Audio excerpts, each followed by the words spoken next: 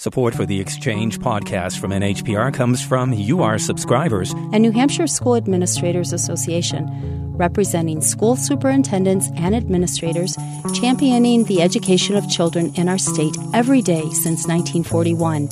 In today's ever-changing world, public education matters, and so does its leaders. Online at nhsaa.org. And from the New Hampshire Department of Agriculture, Markets, and Food. New Hampshire's farms and farmers markets are full of fresh goods, rich with agricultural heritage, and available all year long. You can locate Pick Your Own Farms, farmers markets, fairs, and more near you using the directories at visitnh.gov/agriculture. From New Hampshire Public Radio, I'm Laura Canoy, and this is The Exchange.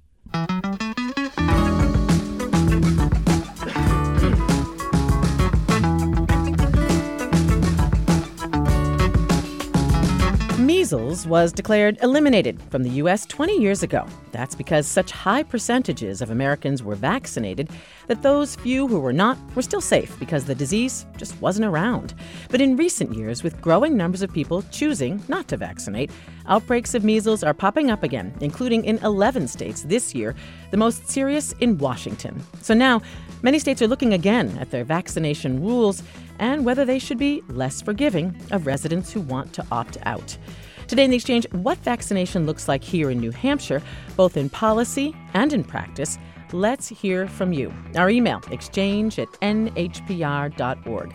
Your questions and comments and concerns about vaccination policy, if you vaccinate your children, if you do not vaccinate your children. Again, we want your thoughts. 1-800-892-6477. That email again, exchange@nhpr.org. You can respond on Facebook or Twitter at NHPR Exchange. We have three health professionals with us in studio. Dr. Patricia Edwards is here, a physician at Concord Pediatrics, practicing for 33 years. She's a fellow at the American Academy of Pediatrics and also a member of the New Hampshire Vaccine Association. And Dr. Edwards, it's really nice to see you. Thank you for being here. Thank you. Also with us, Kathy Barth, president of the New Hampshire School Nurses Association. She's also a school nurse at Crossroads Academy in Lyme. And Kathy, good to meet you. Thank you for coming in. Thank you for having me. And also with us, Dr. Ben Chan, the state epidemiologist at the New Hampshire Department of Health and Human Services. He's also an infectious disease physician. And Dr. Chan, a big welcome back. Thank you for your time. My pleasure. Thanks for inviting us. All of you, and I want to start with you, Dr. Edwards. What do you make of what is happening in these states? We've seen these outbreaks pop up. There was one in 2015, California, one in 2017, Minnesota. Now we see 11 states reporting these measles outbreaks, especially in Washington state, which has seen more than 50 cases this year. When you look at these headlines, Dr. Edwards, what goes through your mind? Well, I think this is one of the largest ones we've had in recent times, which is showing you that there is more and more lack of vaccination going on. And for us, our practice believes very strongly in vaccination. These are preventable diseases that have caused death and severe illness in the past. And in this century, there's no need to have this going on. Vaccine is widely available for a very low price, if not free, to patients. And I think a lot of it is the media and, false news, as we hear all the time. And you can just look at Facebook on any day and find tons of memes and blogs and all kinds of things just telling you not to vaccinate your child. It isn't safe when we've seen this as safe and effective for decades. Are you angry, frustrated, exasperated? How are you feeling these days? I guess frustrated would be the best way to describe it. And very frustrated because it had seemed that we were making headway, at least in the state of New Hampshire. I was speaking with fewer and fewer people about vaccine fears, and now it seems to be rearing its ugly head again. And that's a large problem, especially when doctors spend half an hour visit discussing why vaccines are safe and effective and should not be feared. Well, we'll talk about New Hampshire's numbers in just a moment. But Dr. Chen, I'm sure you've been watching the news. Clark County in Washington state is the epicenter of the outbreak there, where we know vaccinations are extremely low. And most of the measles cases we've seen have been unvaccinated kids under 10. The governor there, Jay Inslee, has declared a state of emergency. What goes through your mind when you hear about this? Yeah, that's a great question, and I think it's a very unfortunate situation because we know that diseases like measles are entirely preventable. We have a very safe and effective vaccine, as Dr. Edwards mentioned, and in fact, a couple of doses of this vaccine are upwards of 98% effective at preventing measles. Back in 2000, the CDC declared the United States free of measles transmission. So this was a disease that was, not common, 1 to 2 decades ago. Yeah, it's not that long ago, really. No, and in the last, 5-10 years, we've really seen a resurgence of measles in this country, largely due to under-vaccination of some populations. This year alone, there's been over 100 cases already reported to the CDC in the United States. That's only in the first, month, 5 weeks of the year. Back in 2014, there were over 600 cases of measles in the United States. So this is coming back and largely due to under-vaccination of our kids and our population. Well, and Dr. Edwards alluded to this, but I'd love your thoughts too, Dr. Chan. Why do you think this is happening, this under-vaccination, that people don't believe the information that they get from sources like the Centers for Disease Control, like their very own doctors? Yeah, I think there are multiple factors involved here. I think a lot of this comes down to needing to have an in-depth discussion with a provider that a patient or a guardian trusts, right? It's one thing for the federal government or the state government to say or recommend something. It's entirely different to have, a trusted pediatrician, a trusted family practice doctor have this discussion. Unfortunately, those discussions are time-consuming. There's a lot of questions and concerns that are out there. But vaccine is still the best way to prevent many of these diseases. And I think one of the things that we can do at a state level from a policy perspective is require these vaccinations. Many of these states, I think, that have experienced an increase in diseases like measles have exemptions, what we call philosophical exemptions, which I'm sure we'll be talking a little more about, that allow parents and guardians to elect not to have their children vaccinated before entry into childcare or school. And our state and our legislature has seen fit to try and err on the side of the best population protection possible. Well, and we'll definitely talk about New Hampshire policy, those religious exemptions, philosophical exemptions, which we don't have in this state, but we do have religious exemptions, and why more people seem to be claiming those exemptions. But I do want to bring you into our conversation too, Kathy Barth, again, president of the New Hampshire School Nurses Association. What are you hearing from your fellow school nurses about this? Well, promotion of immunizations by school nurses is central to the public focus of school nurse practice. We are all in New Hampshire working hard to make sure that our students are immunized. There's a state law in New Hampshire, RSA 141C, that requires us at the beginning of the school year to do a full immunization review. The focus is usually on new students and kindergartners. And if students are missing immunizations, we send notification letters to parents. We work hard to get those immunizations in. I use that, I think frustration is a good word, because at times parents are busy, they're working. Occasionally it's just a paperwork issue, but oftentimes it is parents who are holding back on immunizations. And nurses in New Hampshire are working really hard to educate parents and inform them, because we're up against the highway of information that's online. And so we want to give accurate information and help to support what our pediatricians are doing in their health offices and reconnect students with their primary care physician to get immunizations that are missing. What's the policy, Kathy? If a child is not vaccinated, can you guys say, you can't come to school? You're a risk to everybody else. Right. So the requirements for school is documentation of full immunization, required immunizations from the physician's office or from a prior school. Valid exemptions, or documentation of immunity. And documentation of immunity is only available to certain vaccines. So we're really reviewing these records at the beginning of every school year to make sure those immunizations are on file. I have to ask you, and too. They can They can be excluded from school if these requirements aren't met. So you can say, I'm sorry, you can't come. Yes. It's too risky for everybody else. We can. Yes. What's the policy in your office, Dr. Edwards? I'm sure you have, people of all ages, including little babies who haven't had their vaccines yet. Yes, we do. And I first need to say I'm not speaking as a representative of any of the groups I was listed as belonging to, although many of my opinions do go along with theirs. One interesting thing that Dr. Chan said about a trusted doctor, nurse, somebody with experience talking to patients about their vaccination has been found not to be effective. And these were studies through the American Academy of Pediatrics. We really do fight the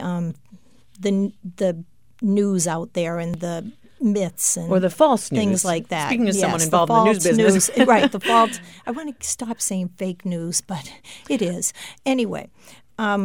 We do not allow patients to be unvaccinated in our practice. So if someone's unvaccinated, they can't come see you. They have to leave our practice if they decide not to vaccinate. Now, that said, we will work with alternative methods in many ways. Like I may say, okay, if you want to get one shot when the baby's a month old and the next one when they're 2 months old and then the next one when they're 3 months old, and we can get them fully vaccinated by 2 years old, I will work with you.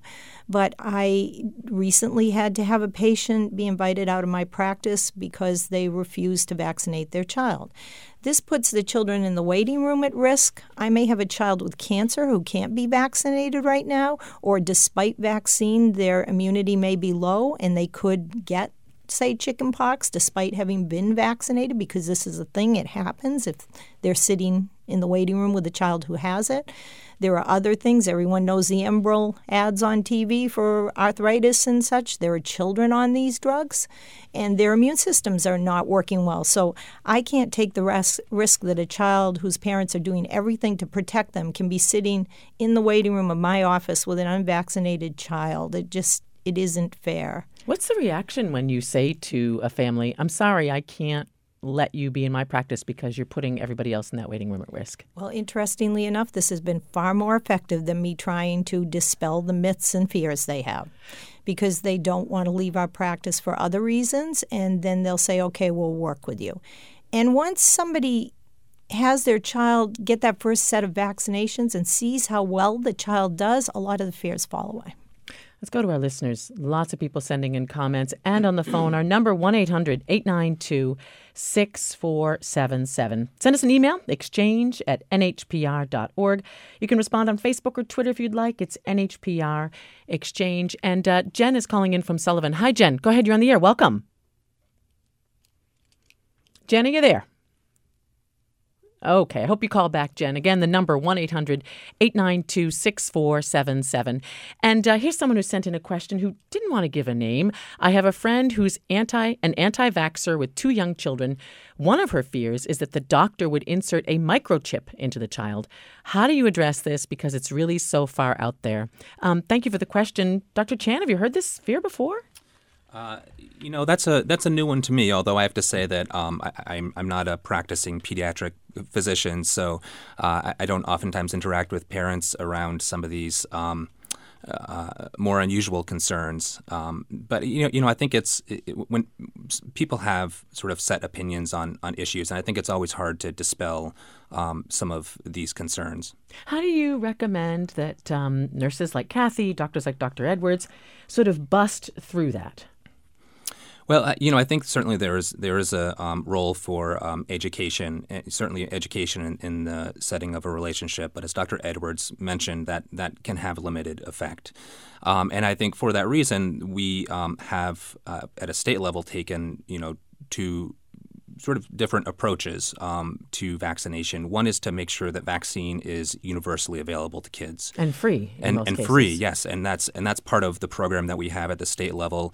We're what's considered a universal vaccination state for kids, meaning that we get federal funding and we have funding from insurance companies that goes into a funding pool, and then we buy the pediatric vaccine at a state level at federal government list prices, meaning we get a substantial discount and are able to then move that vaccine out to all the pediatric and family practices.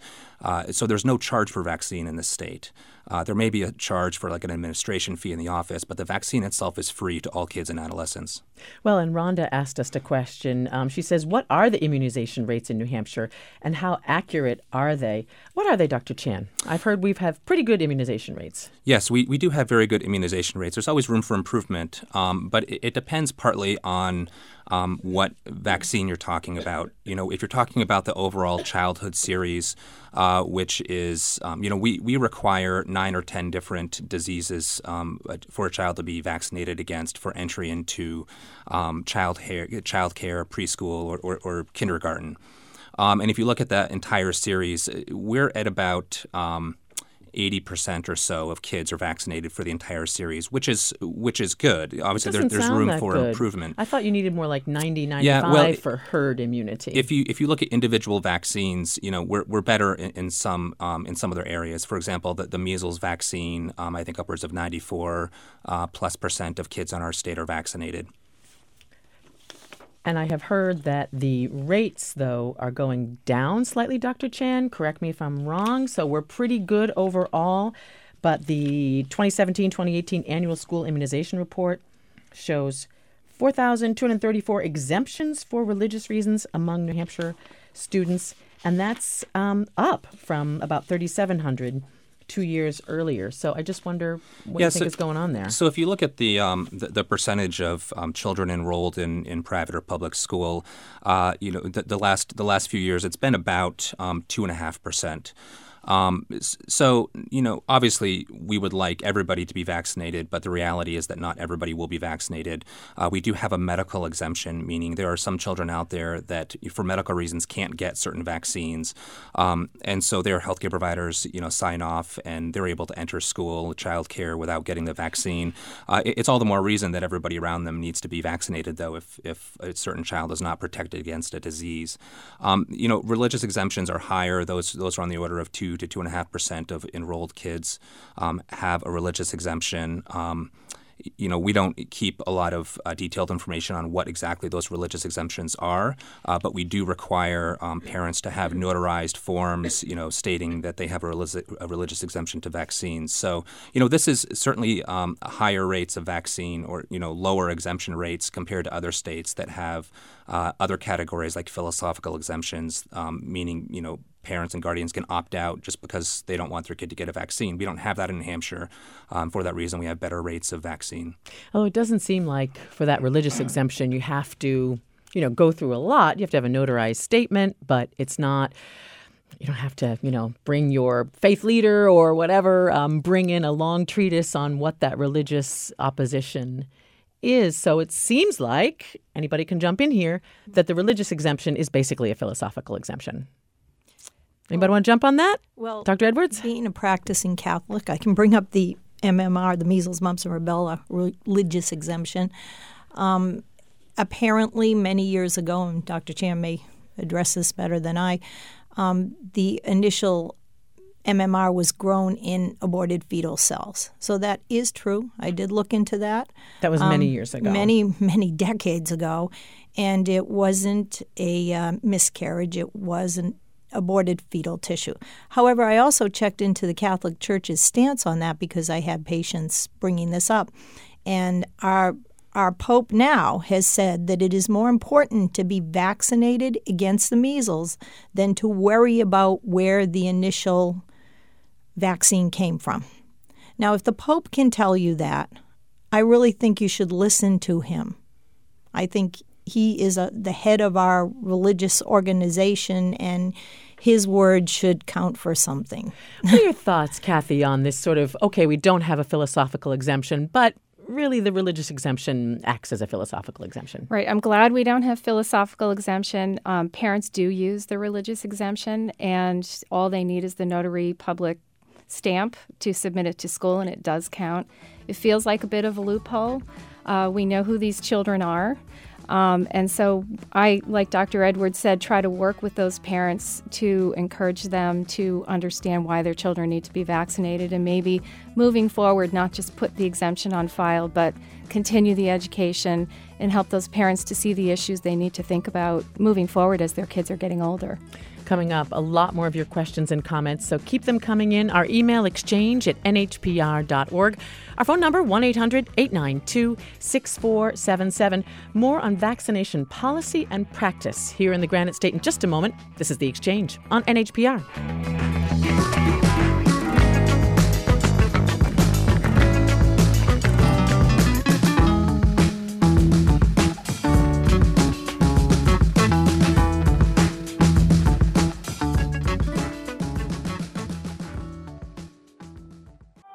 When you give now to support the news you trust from NHPR, not only will you help to shorten the March Fund Drive, you'll also be entered to win an incredible trip to Anchorage, Alaska, where you can soar above the glaciers, stay up late to see the northern lights or the midnight sun. You'll also be entered to win our grand prize, a trip for two to Honolulu, Hawaii, courtesy of Milne Travel American Express. Give now to support the NHPR programs you love at nhpr.org. This is The Exchange. I'm Laura Kanoy. Today, with a rise in measles outbreaks in recent years, especially this year, we're looking again at vaccination policies and practice here in New Hampshire. And let's get your questions, comments, concerns in 1-800-892-6477. What questions do you have about this? What worries do you have, especially if you don't vaccinate your kids or you aren't vaccinated yourself? Our email, exchange@nhpr.org. You can always respond on Facebook or Twitter if you'd like. It's NHPR Exchange. One more time, that number, 1-800-892-6477. And Dr. Edwards, Dr. Chan, Kathy Barth, let's go right back to our listeners. And Elizabeth is in Tilton. Hi, Elizabeth. You're on the air. Welcome. Hi. Thank you for taking my call. Sure. Well, what I would like, I'm a nurse here in New Hampshire, and I've given tons of vaccines, and I've always believed in them. But what I've learned recently is that Robert F. Kennedy Jr. Learned through FOIA request that Health and Human Services, they've not been doing the biannual vaccine safety studies that was mandated in 1988 by Ronald Reagan and Congress. And so if those safety studies have not been done, I'm very worried about giving anybody anything. So I'm not going to vaccinate anyone any longer. Another thing is that you can't sue the vaccine manufacturer. That's that just takes their liability away. And so why would they make safer vaccines if you can't sue them? There's no liability. So Elizabeth, you're not going to vaccinate anybody anymore? You're still a practicing nurse? Yes, I will no longer ever do that. What I've learned now is just in 1988, they started using human fetal tissue, and now you have skyrocketing rates of childhood cancer. The adjuvants now, like aluminum especially, and mercury. And mercury, yes, there is still mercury as thimerosal in multi-vial vaccines. The adjuvants, such as aluminum polysorbate 80, are slowly being shown to cause great harm to the brain. Well, Elizabeth, let's talk about some of those concerns, because these are concerns that have come up. I've got some emails here, too, with some of the same concerns, so I really appreciate the call. I know everybody wants to jump in. Go ahead, Kathy, you first. I just want to answer as a nurse. Safety, effectiveness, availability are of the FDA, CDC, and NIH. These are our best resources for information in terms of vaccines. And everything we do in healthcare should be evidence-based, our decision-making around giving immunizations included. And you really need to look at your sources of information and really, see where the testing and the vaccines for effectiveness and safety are being tested and taken care of. And the FDA and the CDC and the NIH are really our best resources. So FDA, Food and Drug Administration, CDC, yes. Centers for Disease Control, NIH, National Institutes of Health. I also did get an email, though, about this Freedom of Information request by RFK, finding that HHS didn't perform safety studies on vaccines. Is that true, Dr. Chan? Yeah, I actually can't comment on that specific question or concern. I'm not familiar with that federal requirement, or even legislation. But what I can say is that, as mentioned, the recommendations for vaccination are based on extensive study and review, not only of efficacy, but also on safety. So those safety studies have been done. Yes, that accusation or concern is wrong. Yes, and in fact, safety monitoring continues. There's a national reporting system that people can call concerns into or report concerns into about side effects or reactions to vaccines. And this is something that is continually monitored. So not only have the safety studies been done in the past, but safety continues to be monitored by our federal partners like the FDA and the CDC. What about, Dr. Edwards, the concern that she raises, and I've heard this elsewhere too, that the other elements included in these vaccines, not the vaccine itself, but the components that are included in it might be harmful. I can't pronounce the thimerosal. Thimerosal, thank you. Is a type of mercury, and I often get these confused. I believe it's the ethyl mercury. And it's the methyl mercury that was and I may be wrong, was the problem with brain development and brain issues that was found from people in a Japanese town that got too much mercury in the fish and had multiple neurological issues in their children. And mercury is a neurotoxin. That's not right. And that's not the mercury that was ever in the vaccines to begin with. The vaccines we are using in our office are mercury-free. There isn't thimerosal in them. They aren't in multi-dose vials. They're in single doses. So that is not a concern. The amount of aluminum is such an infinitesimal amount, and it's to preserve the vaccine so bacteria don't get into the vaccine. And that would cause much more of a problem. And you are probably consuming more aluminum in the cooking pots that your mother gave you from your childhood. And so I'm not going to worry about that. I'm going to worry more about the diseases that can kill your child. And also, I think I addressed the whole thing about the fetal cells, and to my knowledge, they are not a cause for increased cancer rates. I think we have many multifactorial reasons for increased cancer rates, and I think you can look at some of the junk food your children are eating, and other unhealthy things that are going on, the air pollution. Well, we've learned about chemicals in our drinking water. Exactly. So there's that. Far more issues than the teeny amount you're going to get to preserve the vaccine. And as for not being able to sue people, I think we can look in Massachusetts at the issue that came up with the injected steroids into the spine and the bacteria that got into the people who had those injections and killed them. And we can see that there was quite a bit of recompense for that. Those people who have created that unsafe product have been sued and are going to jail. So, those concerns, to me, they're simply not valid. And when I'm looking at diseases that I saw kill children 30 years ago that are now vaccine preventable, the Hib vaccine, Haemophilus influenza type B, not a flu, it's a bacteria, was a godsend to the world. I watched children who would have died.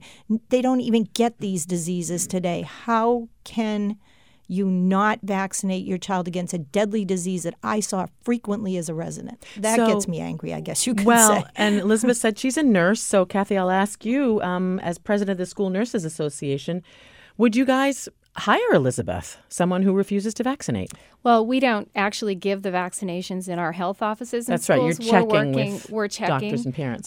But I would certainly love to sit down with Elizabeth and talk about immunizations and remind her that providing immunity before children are exposed to life-threatening diseases is how we save lives.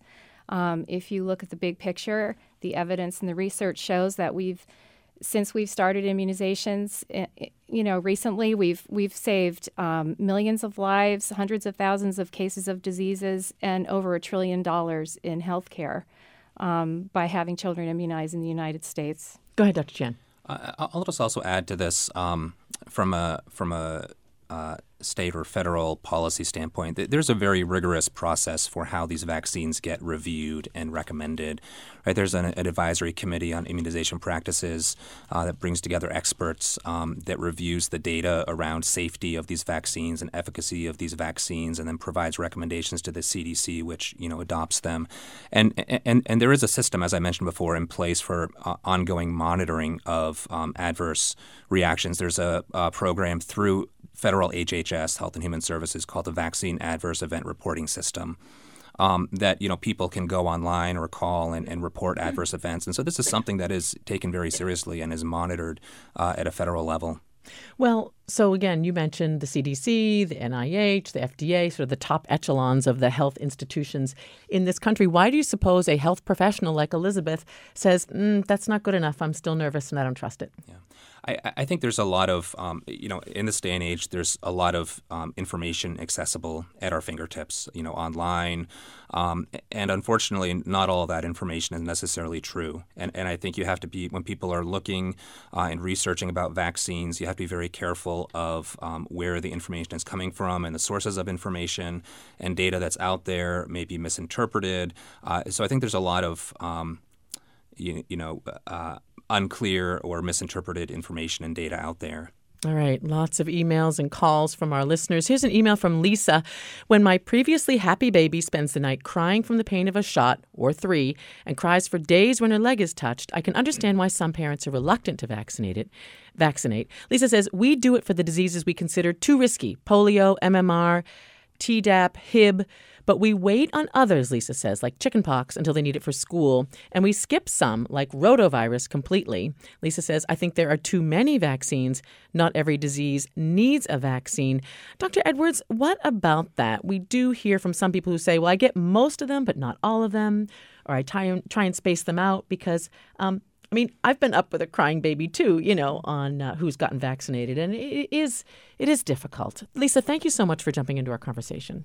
Well, a lot of the vaccines today have been, you might say, purified, such as the DTaP, which has been, the cellular component was taken out, which caused most of the fever and the sore leg and such as that. And we basically see far fewer problems like that. I used to get regular phone calls at night after children have been vaccinated, and I hardly do anymore. A little Tylenol can pretty much solve that problem. And like I said before, we're willing to work with people who don't feel some vaccines are necessary for their child at that point in time. One that's interesting along that lines is hepatitis A used to be considered more of a travel vaccine if you're going to Asia, South America, places like that where it's endemic. And recently we've seen, along with the opioid crisis, that we're now getting a spike in hepatitis A in the state of New Hampshire. And a few of those cases have been in people who work in restaurants. It's a foodborne disease. So now I'm saying to people, you probably should consider getting that vaccine a little earlier for your child, where before we used to say, if you're not traveling, okay, you can wait till they're older. HPV vaccine for genital warts comes up often. And the most interesting thing I have there is that a lot of the young people whose parents don't want to vaccinate them for HPV, which is genital warts, a lot of the children, when they turn 18, it's their choice, and most of them do receive it then. That's a tricky one. That comes up when girls and now boys are about 11 or 12. And it is challenging to have that conversation with your 11-year-old who's still playing with Legos. You need to have this vaccine because you might end up having intercourse down the road and get sick from it. That's tough. I've been there And you probably could wait a year or two on that. If your child's not there yet. Go ahead, Dr. Chan. I just want to comment on the caller's comments about selecting some vaccines and not others. Yeah, Lisa's email, sure. I think that's actually reflected in the numbers that we have on childhood immunization.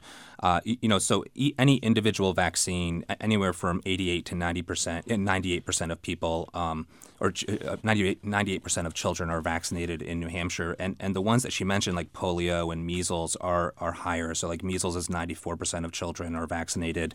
Polio is 98% of children are vaccinated in New Hampshire. But when you look at it, and this was the 80% number I threw out earlier, when you look at it, the 7 or so different vaccines combined, only about 80% of children have had all 7 vaccines combined at the age when the survey was done. And so I think that highlights this sort of potential selective picking of vaccines. Some vaccines have higher rates than others. Some parents are electing not to have certain vaccinations for their children. But there's a reason why all of these vaccines are part of the recommended childhood immunization schedule. And I think we don't see some of the severe consequences of disease these days because of our healthcare system and the relatively high vaccination rates.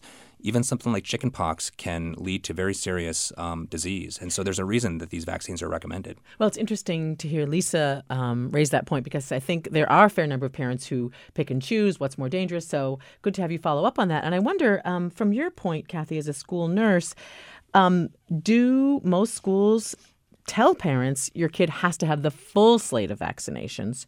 Or are there sort of, you have to have A, B, C, D, but the others we hope you do, but you don't have to? Right. So the Department of Health and Human Services, under the RSA 141C that I told you about, sends us a school immunization requirement schedule every fall. Requirements. You have to have these. Requirements for all of all the changes and what's required for that school year. Sometimes there's little shifts in the requirements, but it's pretty similar each year.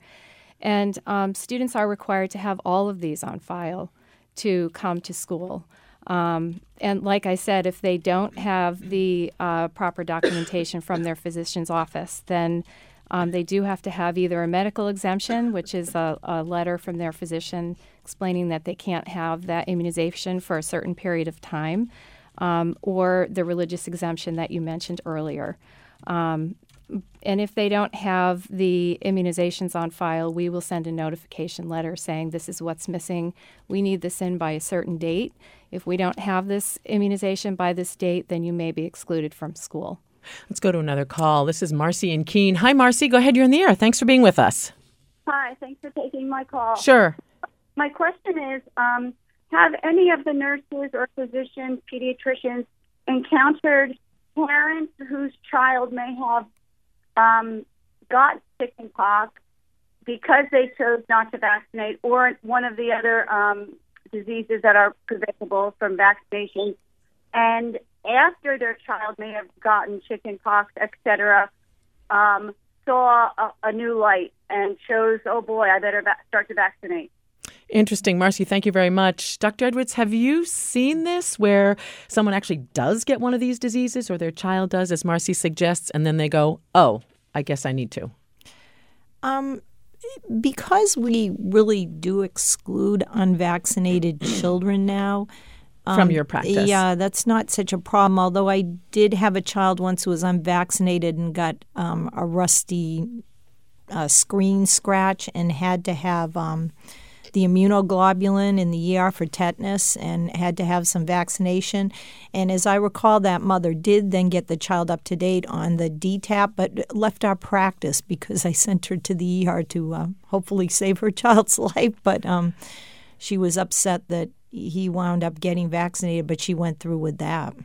Go ahead, Kathy. I haven't seen it in school, but I used to work in Boston in pediatrics at Children's Hospital on a medical unit. And we had babies admitted with pertussis. That was terrifying to watch. Whooping cough, right? Whooping cough, yeah. Wow. I've seen incidents of varicella, which is the chickenpox, where the children have terrible cellulitis.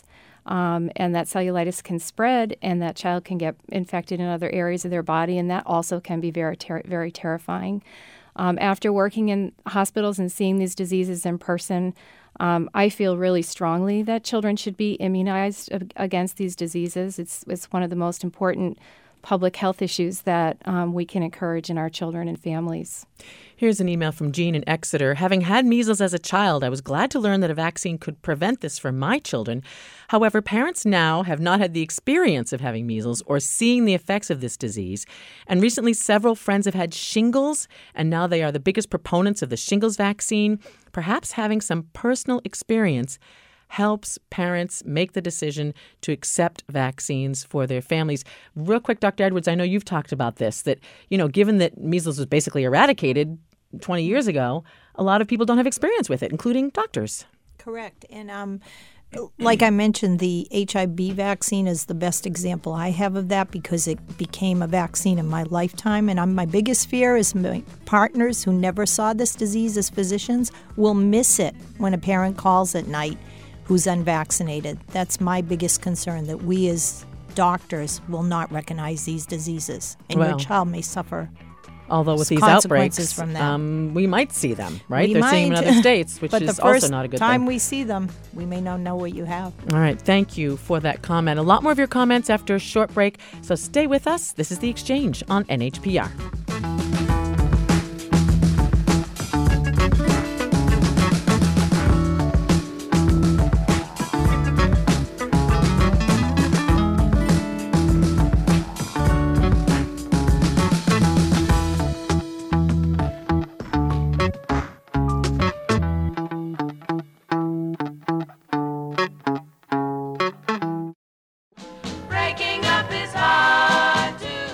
Some say love is in the air. But maybe it's time to say goodbye to your old ride. If you've been wanting to break up with your car or truck, why not donate it to NHPR? We'll turn it into the programs you love, like Morning Edition, Fresh Air, and All Things Considered. Breaking up is really not hard to do. Just go to nhpr.org/car donation.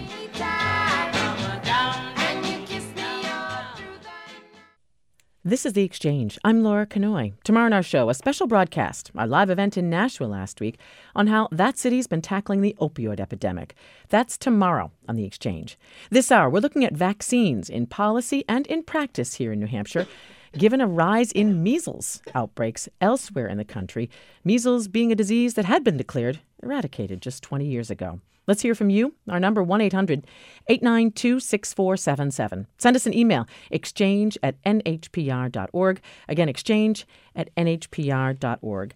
And Kathy Barth, Dr. Chan, Dr. Edwards, before we go back to our listeners, I did want to ask you, given that we've seen these outbreaks in 11 states this year, and again, a big outbreak in Minnesota 2 years ago, another outbreak in California 4 years ago. Some states are looking at their exemptions, the philosophical exemption and that religious exemption that we talked about earlier, that people don't really need to, that the people can basically use as a philosophical exemption. I'm going to turn to you first, Dr. Edwards, because I know you thought a lot about this. Should New Hampshire get rid of these exemptions, except obviously the health exemption? If someone has a compromised immune system, you're not going to make them have a vaccine. But religious, philosophical, get rid of all that. I don't feel that children in public schools should be allowed to not get vaccinated. So I think there shouldn't be any exemptions for public schools. I think the alternative for those parents is homeschooling and staying away from people they might infect who wish to be safe by vaccines. And I think especially in daycares and preschools where young children are, that there shouldn't be any exemptions at all, because that's not safe. Well, so if people homeschool and they say, okay, great, I'm homeschooling, I don't have to vaccinate because I'm following my own rules around that, those kids could still go to Disneyland. That's what happened in California. So correct. I just wonder what you think. Should New Hampshire get rid of this religious exemption? I think it's really hard. You're getting into civil rights, the live free or die state. I can't always say that I can speak for everyone, but I think wherever we have the opportunity to say you must be vaccinated, you must be vaccinated. And like I say, if people are going to homeschool and not going to the public system, you can't have police going out to their house and enforcing this. But anywhere in the public system, daycares, anything that's authorized, children should be vaccinated. What do you think, Kathy? Well, certainly a lot of homeschoolers are also immunized and they believe in immunization.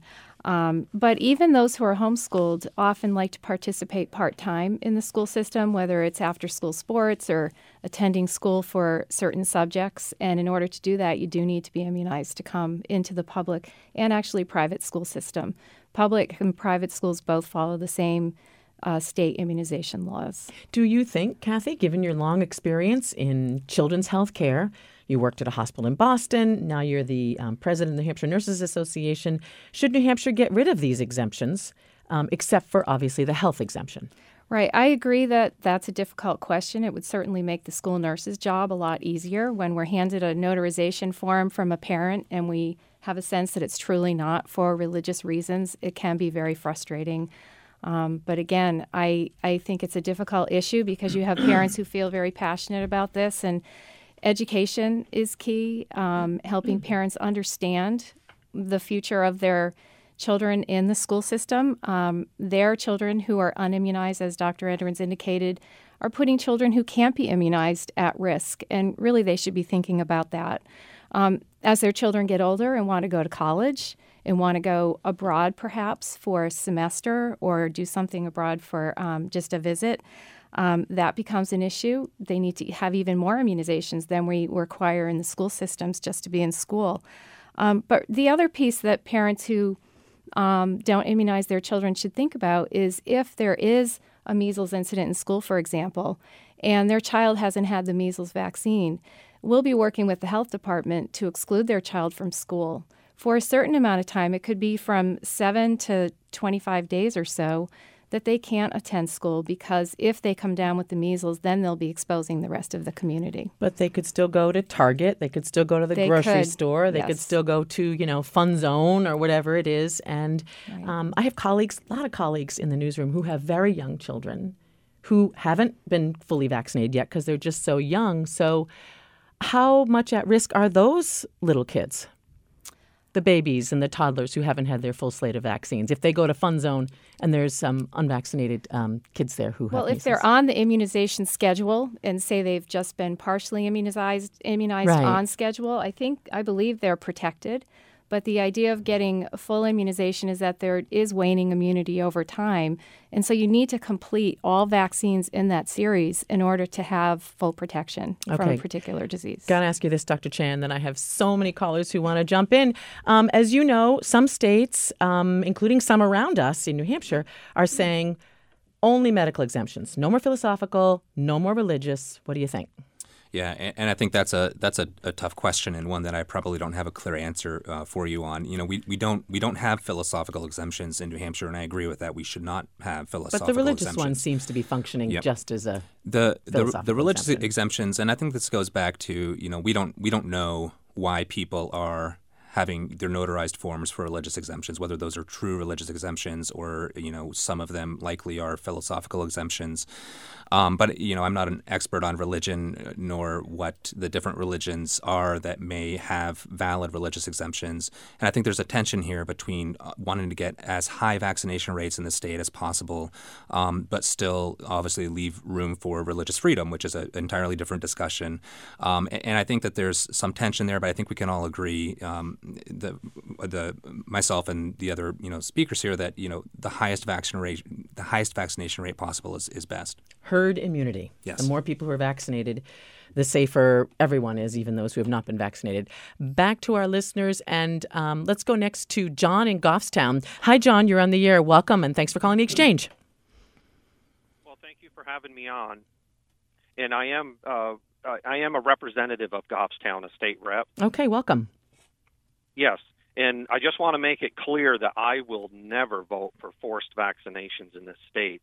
But what my question is back when I was a child in the 60s, autism was almost unheard of. Today, autism is like 1 in 47 children with all of these vaccines. Now, the experts that are being paid by, pharmaceuticals and others, say that there is no link to that. And what I say is always follow the money.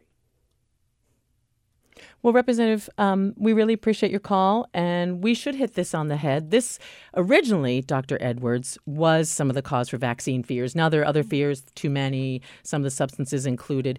This theory about vaccines causing autism has been widely discredited, but it's still out there, and so I wonder what you think. Correct. The, quote, study that brought all this to a head was by Andrew Wakefield. It was done in The Lancet, which is an English medical journal, where he studied a handful of children with autism and felt that it was linked to the measles, mumps, and rubella vaccine. Interestingly enough, most of his lab work was done in a lab in California that he actually paid to get the results he wanted. So there you go. Speaking of follow the money. There you go, follow the money. And I recently heard that part of his interest in it was he was trying to develop his own measles vaccine. So he was trying to discredit the MMR that was already out there. And I had as for the rates of autism, when I was a young physician, again, you're looking back 30 some odd years ago, even a little more as residency, there were many children who had what we call PPD, pervasive developmental delay, or pervasive something else delay, and all of these other diagnoses that today would be called autism or be on the autistic spectrum. So I do not believe that there is really a dramatic increase in autism. I have a feeling that a lot of the things that were in different categories of developmental delay are now thrown into the autism bucket. So we used to call it something else, or we just disregard it and said, oh, that child is different. Right. And there's also some studies that are looking at advanced paternal age Especially on the father's side, right? Right, As that's older paternal fathers have father. children. Right, which more, is yeah. more common these days than when you look back into the 50s and the 60s when the fathers were often younger. So we don't know where that's going. I've we also don't know read, yet. Dr. Edwards, that now responding to this, vaccine fear, and I've heard it, John, so I appreciate you calling, that we can see signs of autism in the brain even when the child is still in the womb or even when the child is very, very young, pre-vaccine. Oh, yes. You can see the markers and the signs even before a kid is touched with a needle. Yes, and there's some feeling that you can pick it up in the early months of life before they've ever come near the MMR, which was the one that they were blaming. All right, let's take another call. John, thank you for that one. Christine's in Derry. Hi, Christine. You're on the air. Welcome. Hi. Thanks for taking the call. Sure. I think I may be just reiterating some of these points, but I'm a pediatrician. Right now I'm staying home with my kids, but up to 2 years ago I was in full-time practice. And I always make the point to parents that all the diseases we vaccinate against kill children, and they don't really understand that. And I can echo Dr. Edwards. I trained in maybe a few years later where Hib was preventable, but another type of bacteria, strep pneumococcus, was not. And we had several children where I trained in Los Angeles with strep pneumococcus meningitis, which was became the most common meningitis at that time. And I lived through having that decrease, which was incredible to me. And I can only imagine living through that Hib meningitis decrease was amazing as well. And we also took care of a lot of kids with pertussis, and those babies tend to be less than 2 months old, and they can't be vaccinated. So they depend on the people and kids around them being vaccinated.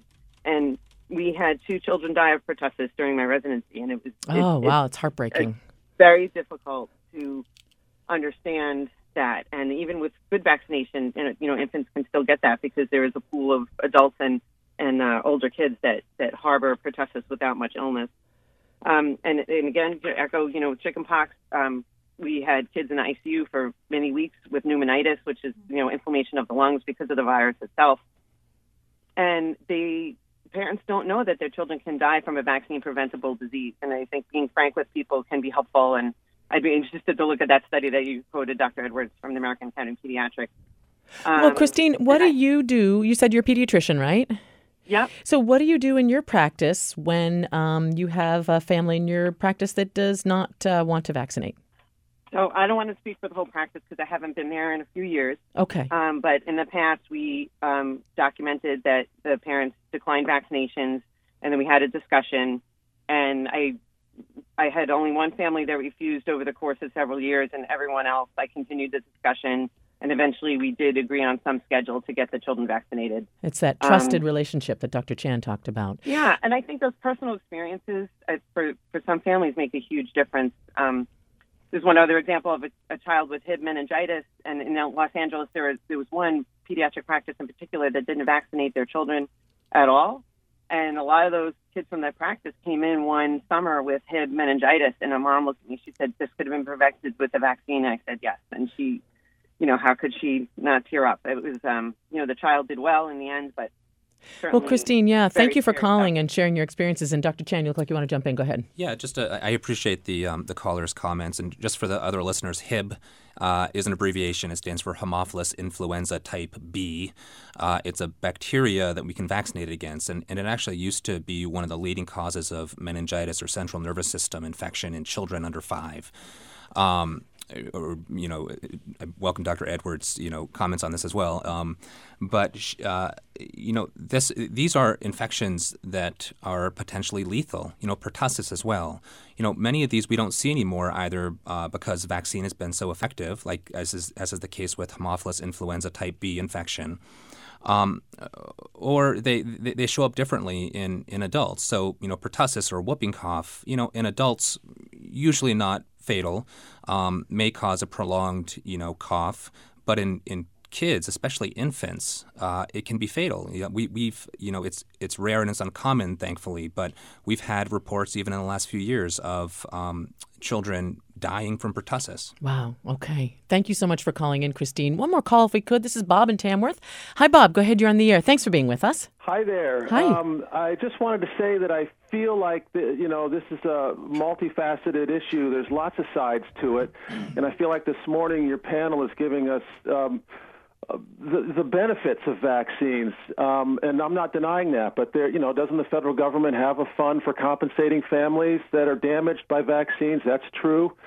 And have there been any really long-term randomized double-blind studies by any companies that aren't in this for profit to look at the long-term health effects from vaccines? So I just feel like I've been hearing a rather unbalanced picture this morning. I'm not denying the benefits, but let's all be clear that there are some risks, and we just haven't really heard about them today, and we don't tend to hear about them in the mainstream news. Bob, thank you so much for calling in. Do you want to jump in, Kathy? I think the main point is that if there are any risks for vaccines, the benefits clearly outweigh these risks, and that's really what we should be focusing on. And again, there's a lot of information on the websites of the CDC and the FDA. If people have more questions, you can go there and get more details and more information on specific vaccines. Well, and people have talked about, are studies that say vaccines are important and safe and so forth, are they funded by the vaccine companies? That's come up at least twice. But you all have talked about, and I'll turn to you, Dr. Edwards, the research coming from the National Institutes of Health, the Centers for Disease Control, not necessarily from, a company that's selling a vaccine. So I just want to clear that up. Correct. And to my knowledge, the CDC and the NIH are not taking money from vaccine creators to do this. In fact, there have been some vaccine companies that had stopped producing vaccine, which led to some shortages in some past times due to the fact that they were not making a lot of money on these vaccines, and in fact were getting multiple lawsuits that often they won, but still they were spending a lot of money to protect themselves. And so basically, I don't think there's a money trail that's making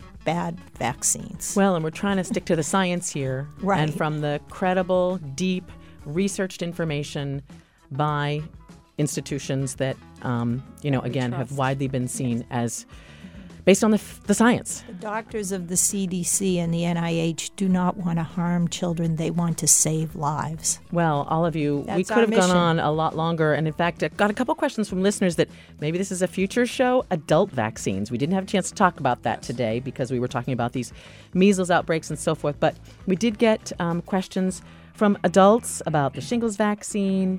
I've gotten questions before about why isn't there a Lyme disease vaccine, and you and I have talked about that, Dr. Chan, so maybe that's a topic for another day. For now, I really appreciate you coming in. Kathy, thank you for coming all the way from Lyme. Really appreciate it. Thank you for having me. That's Kathy Barth, president of the New Hampshire School Nurses Association, and a school nurse herself at Crossroads Academy in Lyme. Dr. Edwards, great to see you. Thank you for being here. And Dr. Chan, thank you also for your time. We appreciate it. My pleasure. Thank you. This is The Exchange on NHPR.